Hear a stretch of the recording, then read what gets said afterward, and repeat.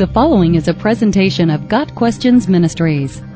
Lucid dreaming. What is it? Is having a lucid dream a sin? A lucid dream is a dream in which the sleeper is aware that he or she is dreaming. When the dreamer is lucid, he or she can actively participate in and often manipulate the imaginary experiences in the dream environment.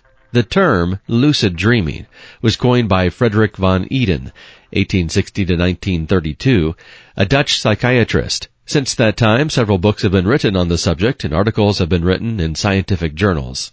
Research and analysis of the causes of lucid dreams is ongoing and often strays into the area of parapsychology. Some researchers have identified a similarity between lucid dreaming, near-death experiences, transcendental meditation, out-of-body experiences, and other occult and New Age practices.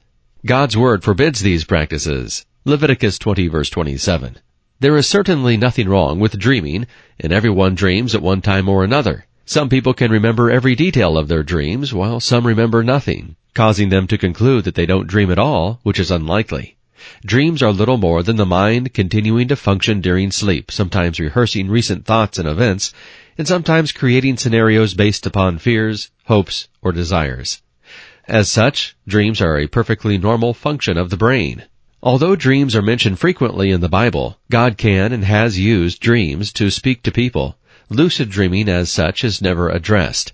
Lucid dreaming simply means being able to control your dreams. There is nothing essentially wrong with this, but if lucid dreaming becomes too much of a focus or an obsession, it should be avoided.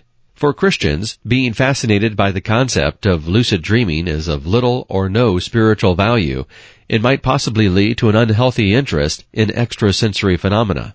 While many things are permissible for Christians, not all things are beneficial. 1 Corinthians 6 verse 12. A Christian should prayerfully examine why he or she wants to experience lucid dreaming. If the motives are pure and include an understanding of the unreliable nature of dreams, it is probably nothing more than a harmless curiosity. If it becomes more than that, or involves even the smallest hint of New Age or occult practices, it should be avoided. God Questions Ministries seeks to glorify the Lord Jesus Christ by providing biblical answers to today's questions. Online at GotQuestions.org.